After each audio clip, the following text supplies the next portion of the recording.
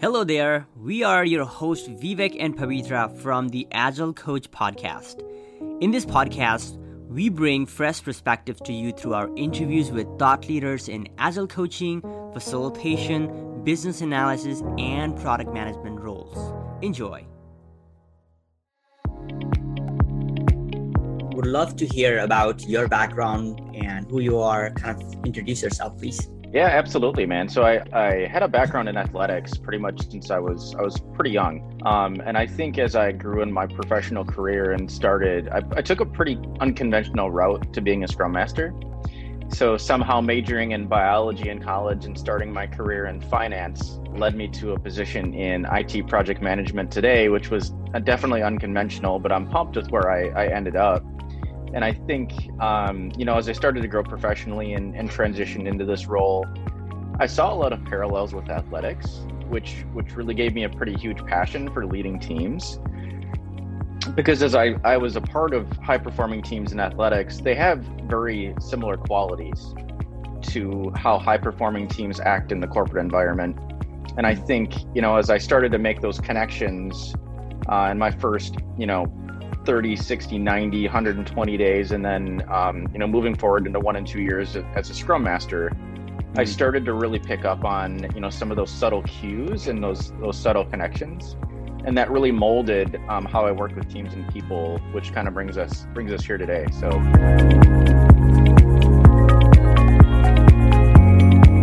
What are some things that you did to become a good Scrum Master? Like, how did you bring those attributes to sports? Kind of help us see that picture. Yeah, I think any high-performing sports team has one good quality of communication. Mm-hmm. And when you step into the corporate environment, you figure out pretty quickly that there are a lot of different types of communication. Mm-hmm. So teams that I've worked with have been all over the spectrum from, really quiet, very introverted to very opinionated and outspoken. And I think depending on the dynamic of the team when I step in is how I decide really what's the best way to work with them up front. I would prefer to have a team that over communicates versus under communicates, because it's easier in my experience to mold a team that's already at least communicating, whether it's maybe a little bit dysfunctional communication versus trying to get a team to communicate that wouldn't normally do that.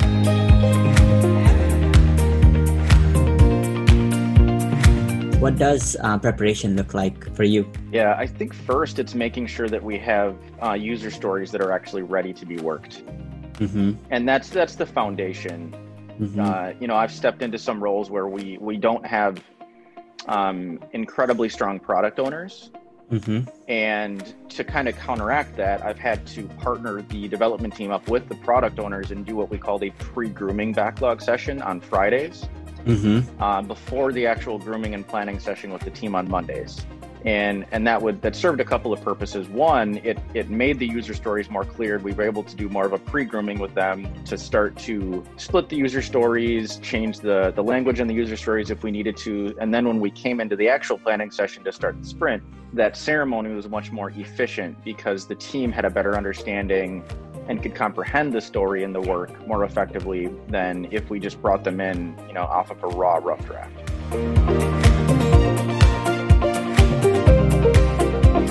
So let's talk a little bit about on your week to week, right? So the planning is done. Team members have said, okay, we feel pretty good about these stories.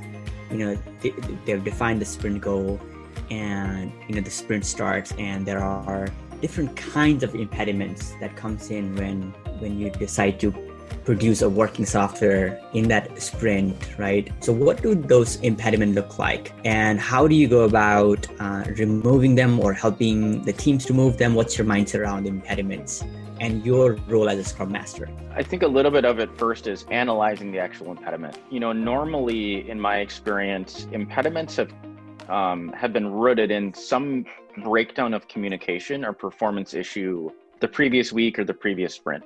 I've had a lot of experience. My teams have worked with APIs, and APIs can be complicated because you're pulling information from a different source.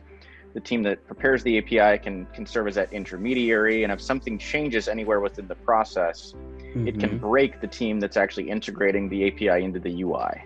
So as a Scrum Master, I need to recognize where is the impediment breakdown and then open up channels of communication to make sure that we're not using that as a consistent bottleneck. If it's a situation where somebody didn't confirm with someone else a change they were making and then it broke code, later in the process, how can we bring those two developers together and make sure that they're communicating about the changes that are happening, and then the team that's actually consuming it, are they prepared for it, and do they have the ability to do something in preparation so that they're not, wasting time on the back end trying to fix something that could have been avoided by just changing code or having some collaboration on the front end.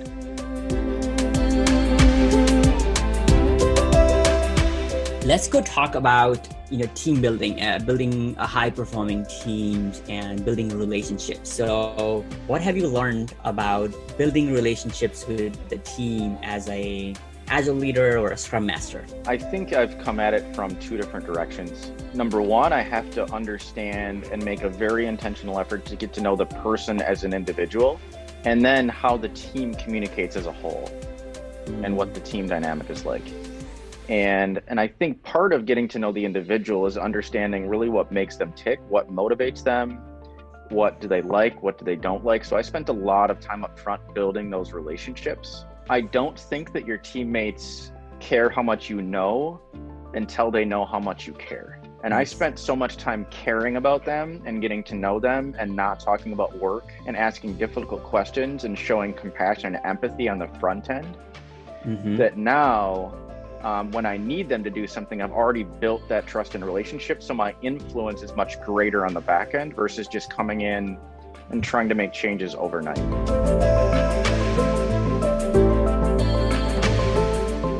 I'm curious, how have you showed up in the team because of the pandemic, the suddenly remote teams? What are some things that you've done to build a better team morale or a better connection? What are some things that you've done to create a high-performing team in a fully remote distributed environment? I think part of it is just coordinating conversations, because it can be really tempting when you're remote to just send an instant message versus getting on a call.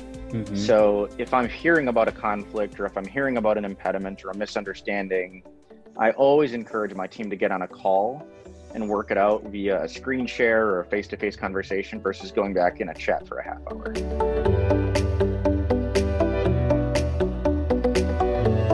So how does your role of a Scrum Master for your team, but working with your Agile Release Train, what does that look like for you?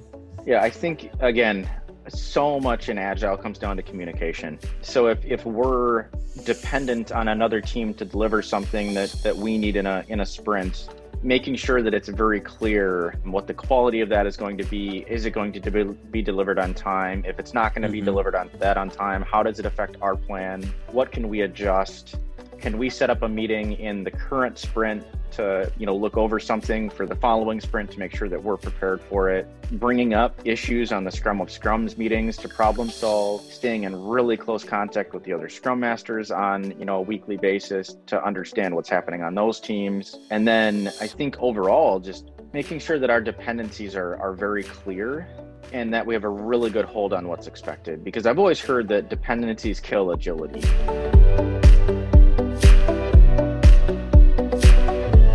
What does that preparation look like, and how do you participate in the whole PI event as a skilled Agile Scrum Master? And what has been your experience from the PI? Yeah, I think the biggest lesson that I've learned has been to prepare for the PI as best you can before the PI planning event actually happens. Holding the product owners and the product managers somewhat accountable to making sure that they have stories written for the features.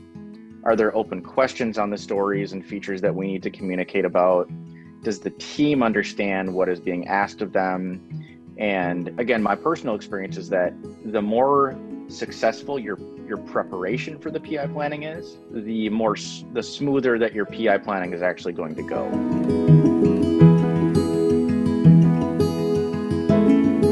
Yeah, let's kind of talk about what are some challenges that you faced, being in remote teams, and also while you're doing maybe PI planning or working in that cadence. Any challenges that you face? I think remote is always going to be a little bit of a struggle. especially when you're trying to coordinate, an event with several hundred people. Yeah.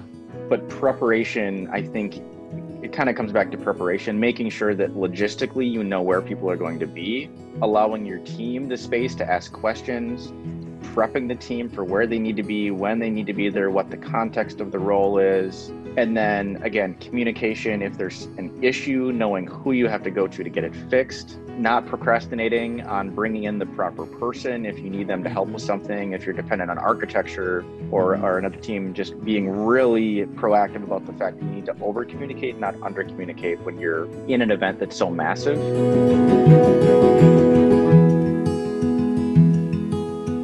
So how have you maybe created transparency with your team? Like, what are some things that you've done to create transparency? Yeah, I think number one is I have to be the ultimate example of being transparent. And part of this, I think, is about not necessarily playing the bureaucratic political game in organizations. My personality and my style with my teams is not to be this stubborn optimist. Yeah. If something is going wrong and it's on fire, I'll empathize with that and I'll say, yeah, it's on fire. This is not a good situation to be in. Right. I'm not the type to sit back and be like, oh, it's fine, we'll be fine, everything's fine. No, it's and the team sees that. Mm-hmm. And the team will read that on me. So my ability to be honest and say, yeah, this is not a good situation, it sucks. We're going to get through it, but let's embrace it and be okay. And just, I like to level with them and be pretty honest about it. And being transparent about my fears and my weaknesses too is kind of part of that, because if I'm not transparent with them about what I'm thinking and my weaknesses, apologizing is a big part of this, and owning up to a mistake is it shows a lot of humility, but then over time it sets the example for my team. And what's really cool now is that I'm seeing them do that for themselves.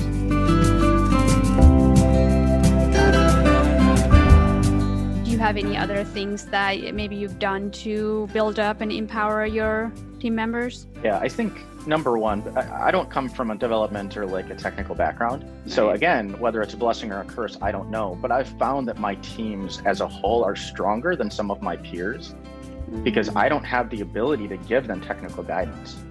Yeah. I've studied, again, the nice part about personal growth and self-development is that you have the ability to ask good questions. Mm-hmm. So the questions that I ask get them to think, and I believe that thinking is probably the hardest work that there is, which is why so few people engage in it. So my just straight up humble inability to not give guidance on technical problems has allowed my teams the space and the ability to be more self-organizing and come up with solutions on their own because I'm not leading them there.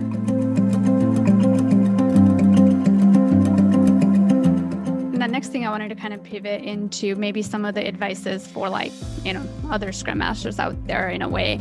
No matter what team, where you go, what organization you go into, you're always going to have one or two challenging team members. I mean, every Scrum Master that I've talked to, come to me and say, there's just one person that's kind of making my job a little bit harder.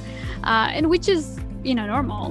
There's going to be resistance. There's, people that don't want to change and things like that. So have you had a difficult team member? And if so, how have you handled things when there is a difficult team member? Yeah, there's a lot of nuances within that. I think the reality is I know that I can't mentor everyone equally. Right. And what I've found is that influence between members of a team is going to be greater than my influence coming from a management or a leadership perspective. So even though I might not be able to mentor someone directly for whatever reason, they're very talented and they don't value my opinion. Maybe they have too big of an ego.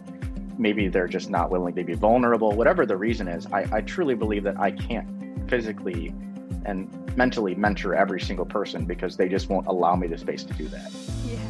But if you find the most mentorable people on a team and mentor them, teach them how to communicate, teach them how to collaborate, and give them the tools, I've found that sometimes they'll have a greater level of influence with their peers versus me coming one-on-one.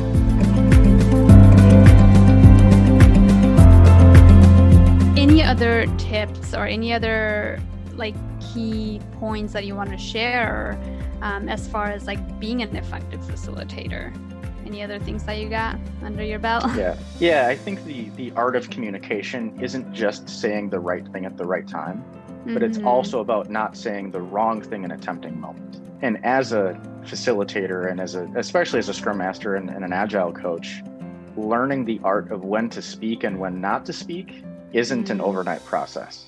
Right. And I think some of the breakthrough moments that I've had as a facilitator have been within those like 5 to 10 seconds of awkward silence. Because, I mean, like if you've been, in those roles, and I know you've shared with me on this stuff in the past, it's like those 5 to 10 seconds are painful. They're super painful. Nobody likes awkward silence, but it's super ironic that after those 10 seconds, someone speaks up. Yeah. And then normally it's something that actually does add a lot of value. So I think a new facilitator will probably feel the need to jump in and facilitate, but an experienced facilitator will be able to read that and say, I'm going to hold back and then see what happens.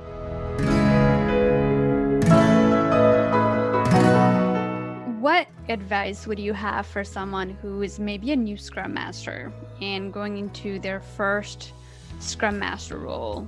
Maybe just kind of looking back at even like your recent role or, previous roles, like, here's kind of what I did the first 60 days, 90 days, or first month that helped me become a good Scrum Master. Yeah, I think it's the motto. I might have mentioned this earlier, but people don't care how much you know until they know how much you care. So be patient. Don't be afraid to take a step back and really understand where the team is at and what they need. On my mind pretty consistently that I try to reflect on is, well, what does the team need from me right now? Yeah. What is the biggest thing holding them back? Maybe they have super strong product owners and there's good communication between, the product owners and the dev team, but maybe there's a breakdown of a dependency 2 teams over.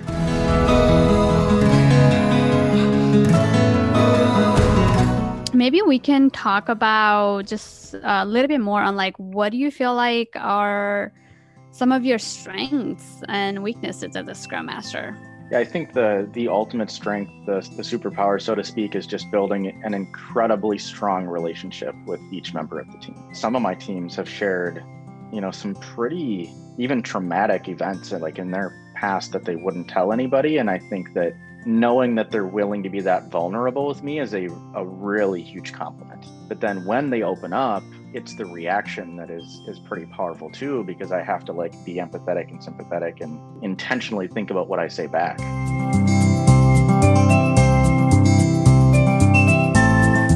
You've built a relationship, but also you've created that space. You know how to hold space for people, and they can trust you and they can come to you for whatever situations there might be, seems like.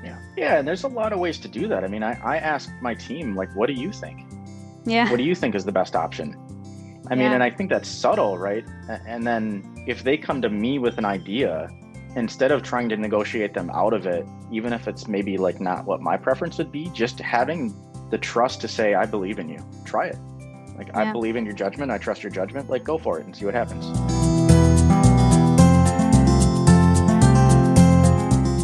And I know earlier you talked about like you've had some very successful retros, maybe like last couple where, you don't even do anything at this point, or you're just more of an observer and people just have your team just kind of runs a show on their own. I guess like what are some things that you did to get to that level maybe, or what have you done to really make sure retros are fun, engaging, and effective? Because you can have a retrospective and you can have, you can talk about a few things, but like I've also like have had teams that just talks about things, but then there's really not anything concrete that they can take back and like implement to get better, right? Because there's also like an art on facilitating and making it effective, that they do take out the action item and they know what they need to improve on and actually implement that. So like maybe just talk about what have you done? Yeah, I think retrospectives are such a journey. And I think maybe one thing that I've done that's worked fairly well is just understanding what the pulse of the team is like in the moment, right? I mean, is a traditional retro even the right decision? Right. Are they even in the frame of mind to like go through a retro? And maybe they're not, and that's okay. Like I've done a lot of different types of retros that weren't even retros. Like if they've just had an amazing sprint and they've delivered and they feel good about it, and they set a new record for velocity or they had some breakthrough as a team, well, I don't necessarily want to go into a retro and talk about all the things that they need to improve.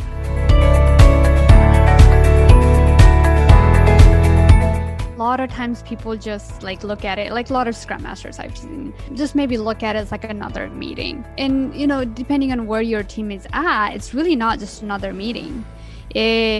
I believe if you're conducting an hour retro, you should spend probably 2 hours prepping for that. And a lot of times if you're not doing that, then it's the same retro over and over again. It's what went well, what didn't go well, how can we be better, right? It's the same format over and over again. Because I remember just spending a couple of hours just, hey, what can I do? Does my team, do they need a little bit more of an energizer? Are they at a point where they're maybe not, maybe more, they're not collaborating as much, or I don't see that team spirit. So do we need to do a team building activity? Should we just go out, obviously when it was in person, should we go out and get some coffee and just sit at a coffee table and just chat, right? So I think the idea behind it is can you spend some time? Can you become creative? Can you implement something new? Can you experiment? Can you try some of the stuff that you talked about, right? Really feeling the pulse. If a team is doing great and they delivered well and the sprint went great, no need to sit there and talk about what can they do better. Go and celebrate, have lunch or have whatever, have some drinks. I don't know, whatever they need. So I think that's great. Yeah, and that's not to say that you can't do a retrospective on the retrospective. Right. I've heard some people in the past do that. And it's cool to see how when you actually do a retro on the retro, what feedback comes to how to improve it. Yeah.